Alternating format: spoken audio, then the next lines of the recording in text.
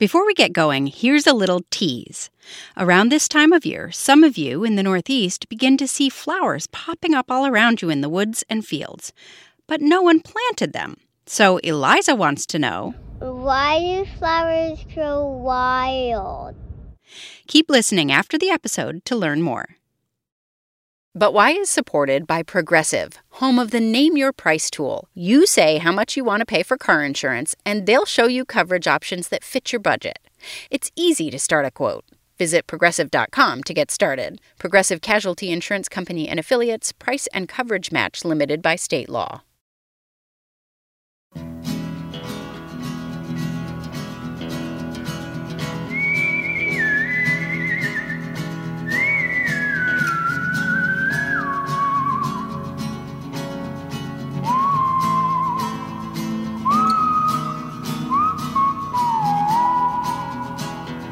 This is But Why, a podcast for curious kids from Vermont Public Radio. I'm Jane Lindholm. On this podcast, we take questions from kids just like you all over the world, and we find answers. This week, we're talking about cooking, baking, and food. Why are marshmallows soft? Why do we need salt to make sweet cookies? How do they know when to put expiration dates on food? Get ready to join us in the kitchen for answers to some of your cooking questions. And we're joined by the host of a new podcast. My name is Molly Birnbaum, and I am the editor-in-chief of America's Test Kitchen Kids and host of the Mystery Recipe podcast. A lot of kids probably know your podcast, but for those who haven't heard it yet, what can you tell us about Mystery Recipe? So Mystery Recipe is a podcast for kids and their grown-ups to listen to.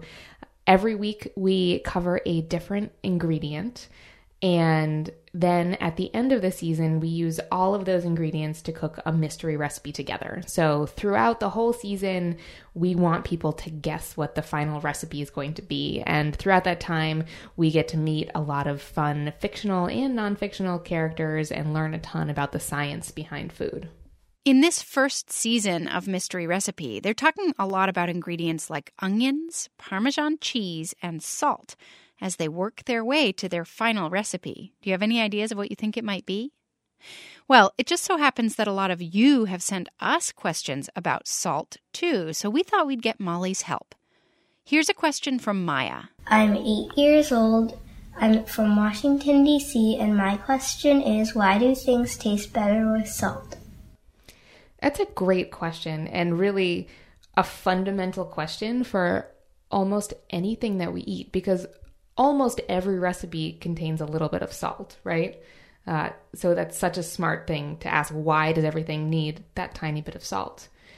And I think actually the answer to why salt tastes good is the same reason as why sugar tastes good, which is that we humans, like all animals, require it for life. Salt is actually something that you need in your body to be alive.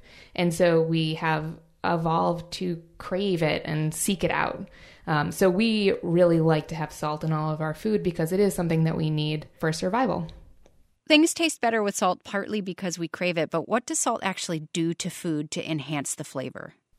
So I think one interesting thing to know before really diving into salt is, what is flavor? And flavor is in part taste. And so you have 5 different taste sensations that you perceive on the taste buds in your mouth and in your tongue: salty, sweet, bitter, sour, and umami. The rest of flavor is in a large part smell. So I would say most of what the flavor that you perceive in a bite of food is through your nose. But then it's also the other senses. What does it feel like? What does it look like? What does it sound like? Etc. And one of the things that we really like as humans is balance. And so when food has all of the taste sensations, a little bit of salt, a little bit of sweet, a little bit of sour, a little bit of bitter and umami, that's something that we really gravitate towards. So in some ways, salt is something that balances out taste. Salt is actually pretty interesting too, because it has the ability to reduce the perception of bitterness. So say you are going to eat a Brussels sprout. You know, that's a relatively bitter vegetable, which I happen to love, but I really love them when they are sprinkled with salt. And that salt can reduce the bitterness, and increase your perception of sweet, sour, and umami too. So what salt is doing is not only balancing out what you're tasting, it's balancing out how you perceive those tastes to make it as appealing as possible for your brain. Well, you're kind of answering another question, so let me play you what Duncan wants to know. I live in Canada. I'm 4 years old, and my question is, why do we need salt to make sweet cookies? Why do we need salt to make sweet cookies? It's such a good question. In so many bakeries, you'll see chocolate chip cookies with salt on top, or salted caramel, or, sweets that have salt either sprinkled on top or as part of the recipe when you're baking. And we actually did an experiment about this for the Young Chefs Club not too long ago, which is also on our podcast Mystery Recipe, because we really wanted to know what would additional salt do to a sweet recipe. And we're actually going to hear 6 minutes of that experiment now from an episode of Mystery Recipe. You're going to hear Molly and another voice, her co-host Mitzi. Mitzi is an oven mitt. Our pressing question was, can salt make sweet things sweeter? As always, any good experiment starts off with a hypothesis. A hypothesis, for those of you who haven't done science with us before, is a fancy word for a guess. What you think the outcome of an experiment will be. Exactly, Mitzi. Very nice. I've been paying attention. Here's what our recipe testers thought. How about you, Catherine? What do you think the salt is going to do to the cookie? I think it might balance out a little bit the sweet and the salty of the cookie. What about you, Adele? What do you think the salt is going to do to these cookies? I think it'll add kind of like more dimension to it and maybe add a bit more crunchiness. So crunchiness of the salt itself on top? I like it. So, not everyone agreed at the start. No, but that's what makes for a good experiment. We were going to test this theory out on some delicious brown sugar cookies. So first we had to bake them. Oh, my favorite! All right, I've already preheated our oven. Jasper, do you want to grab the 2 baking sheets there? Take about a tablespoon measure of this dough and roll them in your hands. So now we have to get these awesome cookies into the oven. Oh, it smells really good. Yeah. I can smell the brown sugar. Cookies. They're all a little bit like cracked. That sounded delicious. Oh, it was. That's also the part you really need a grown-up for. You can't take safety too seriously. Once the cookies were baked, we were able to set our control and our variable. Any idea what a control is, Mitzi? A control is something you use to change the channel on television. That's not false, but also not what we're talking about today. A control is a part of the experiment that is unaffected by what we're testing, so that we have something to compare things to. Oh, so some cookies left alone, without salt.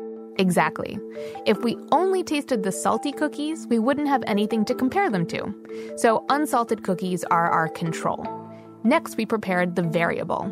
A variable is like a variety of tables, so you have lots of places to sit and talk about these cookies. Not quite.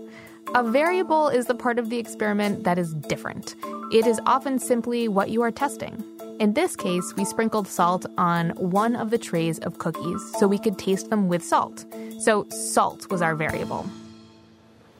I'm going to sprinkle the salt over the cookies now. It spread pretty evenly. Gotcha.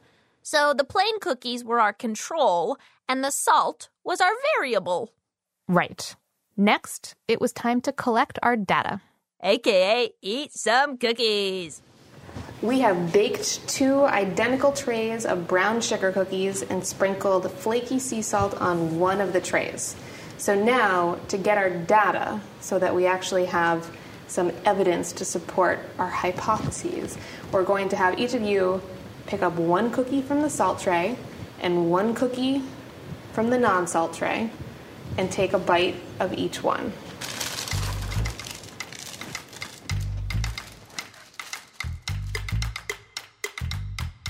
The final step in any experiment is to analyze that data. So, what were the results? What about you, Catherine? Well, my original hypothesis was that the salt would like balance it out, and it definitely balances out, and you taste like the salt and the sweetness. But it also just adds another like really good flavor to the cookie. So, which of these two cookies would you rather eat? Salt. Salt. Salt. That's amazing! The salt, which is salty, actually makes sweet things taste sweeter. Wow! That's right. The salted sugar cookies tasted sweeter. And there's a scientific explanation for that. There always is. Molly, you're amazing. I gotta tell you that. I really look up to you. Like, as a person, you know a lot of facts. You have no definitions of words. I kind of just make them up, see how it goes. Oh, man, these cookies are really good. Let's save some of those cookies for after the segment. But, okay, so the science. If you look at recipes for sweets, like cookies, cakes, and even ice cream, they almost always include a small amount of salt.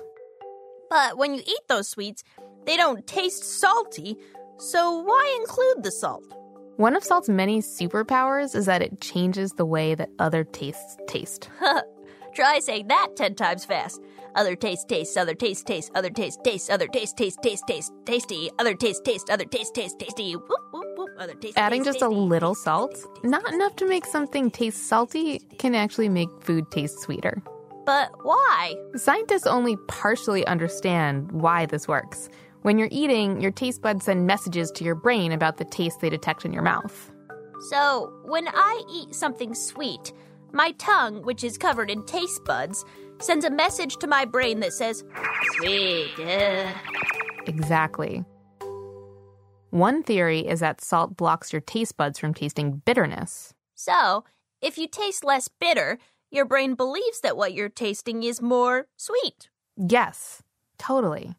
We also noticed some other flavors in the salted cookies. They tasted nuttier, and some tasters detected a caramel flavor. Could salt also bring out other flavors in food?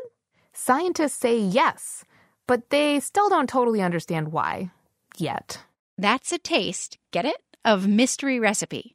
So it turns out the cookie testers all agreed that cookies with a little bit of salt tasted better than the ones that didn't have salt, supporting the idea that a little salt can make things actually taste sweeter. Coming up, why are marshmallows soft? And answers to other food questions. But first, a message for the adults who are listening. Support for our program comes from Oak Meadow, providing secular, student-centered homeschooling curriculum and a teacher-supported distance learning school for K through 12. Oak Meadow has encouraged kids to follow their curiosity and uncover the answers to But Why for 45 years. To learn more, visit oakmeadow.com.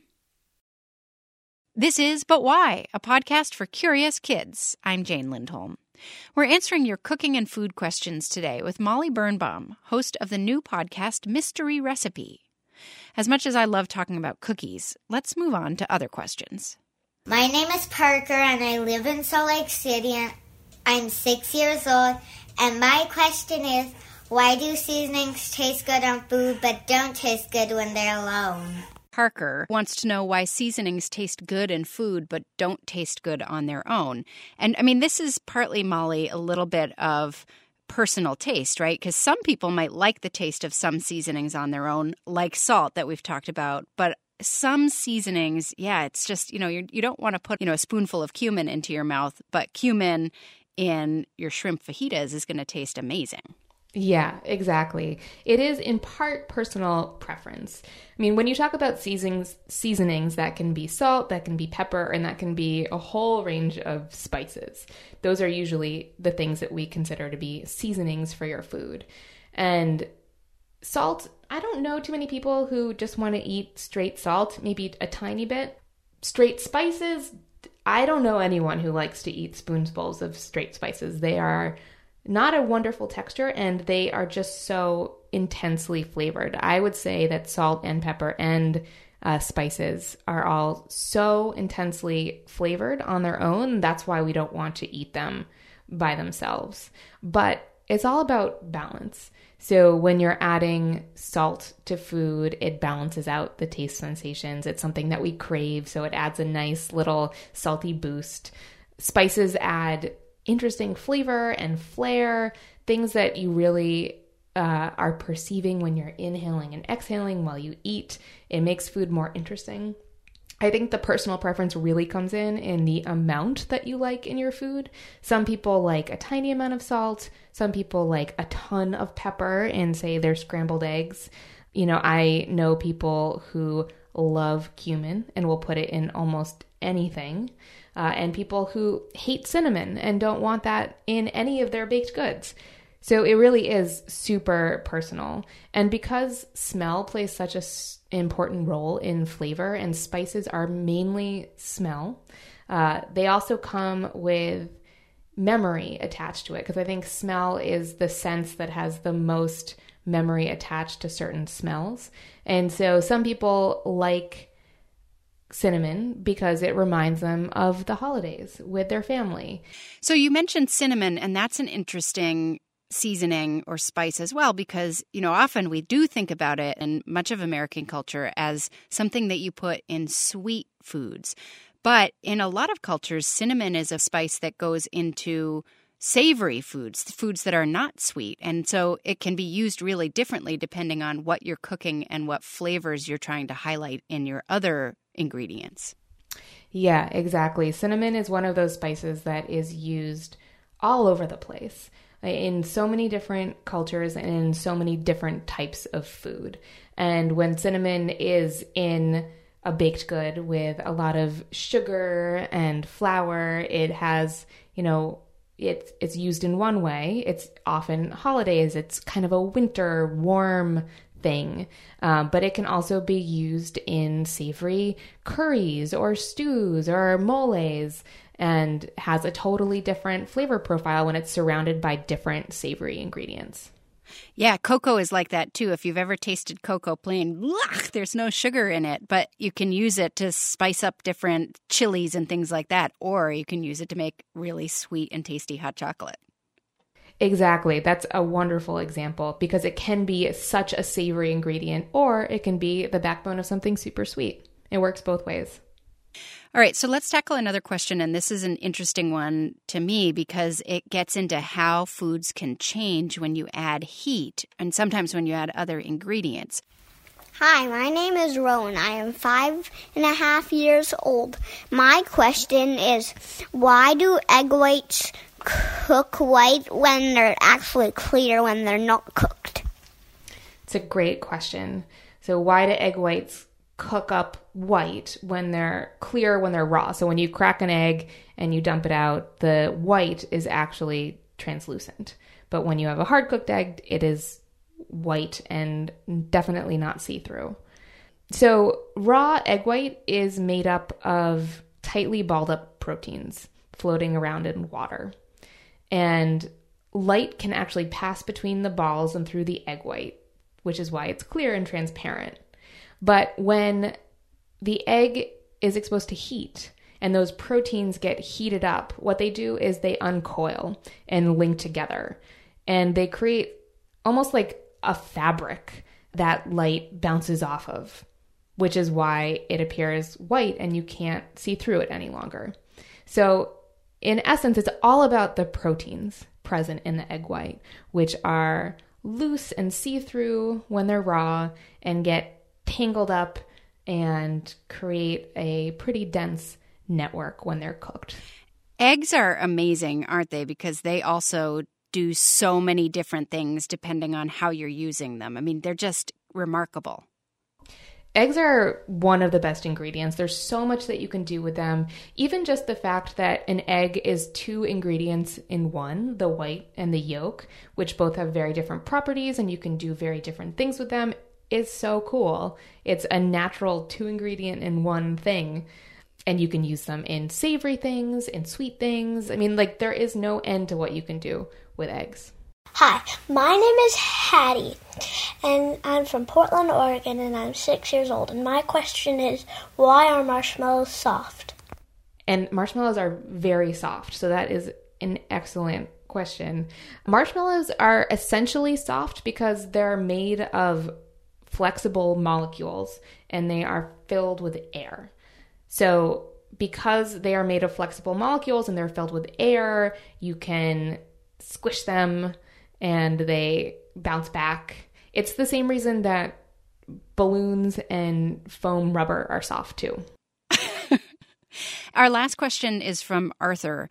And Arthur's question isn't so much about cooking as the ways that our food system work to try to keep us healthy. Hello, my name is Arthur. I live in Kamosh-Washougal, Washington, and I'm 8 years old. My question is, how do they know when to put expiration dates on food? Thank you.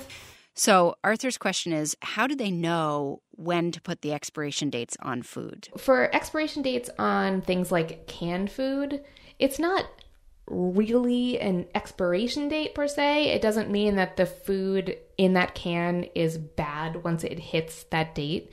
What it's referring to is the manufacturer's recommendation for peak quality, so not particularly safety concerns. So as long as cans of food look good and have been stored well, their contents should remain safe pretty much indefinitely. But if a can has been compromised, the seal has been compromised or open, or is bulging in any way or spurting liquid when you open it, then I would get rid of it. But in general, an expiration date for canned goods is before that, it will be at its peak quality. And then for things like snack foods, when food developers are creating new snack foods, they package them up and either leave it on a shelf for several months or do something called an accelerated shelf life test, where they expose these snack foods to heat or light or humidity or other conditions to simulate what it would be like to be stored for a long time in someone's house. And they see how long it takes before the food doesn't look and taste good enough to sell. So for these packaged goods, the expiration date really is a peak quality thing. And then for things that are what we sometimes call perishables, or things that can go bad fairly quickly, what should people be on the lookout for? So milk might be an example. There's a sell-by date, or the expiration date on it. But you can kind of tell when milk is bad because it will smell bad and it will taste bad. What are other ways that people might want to figure out if something is going to be bad for them to eat?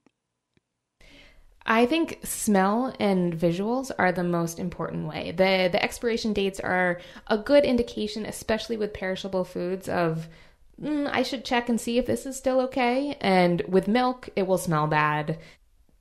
Vegetables, sometimes vegetables get a little bit slimy or wet, or they have a smell to it that's not normal. Those are really good ways of understanding if something is a little past its prime. I was told once by a yogurt maker that even if yogurt is past its sell-by date, it's really just going to keep getting tangier, and you're probably good to eat it for another maybe month or so. Is that true? I definitely live by that rule. So, yes. That was Molly Birnbaum, host of the podcast Mystery Recipe from America's Test Kitchen Kids. They just finished their first season, and you might want to go back and start from the beginning so you can go through all the ingredients they work with to get to the Mystery Recipe family cook-along in the final episode. And that's it for this episode of But Why? If you have a question about anything, have an adult record it and send the file to questions@butwhykids.org. It's easy to do on a smartphone, and we'll do our best to get an answer for you. But Why is produced by Melody Bodette and me, Jane Lindholm, at Vermont Public Radio. Our theme music is by Luke Reynolds. We'll be back in 2 weeks with an all-new episode. Until then, stay curious.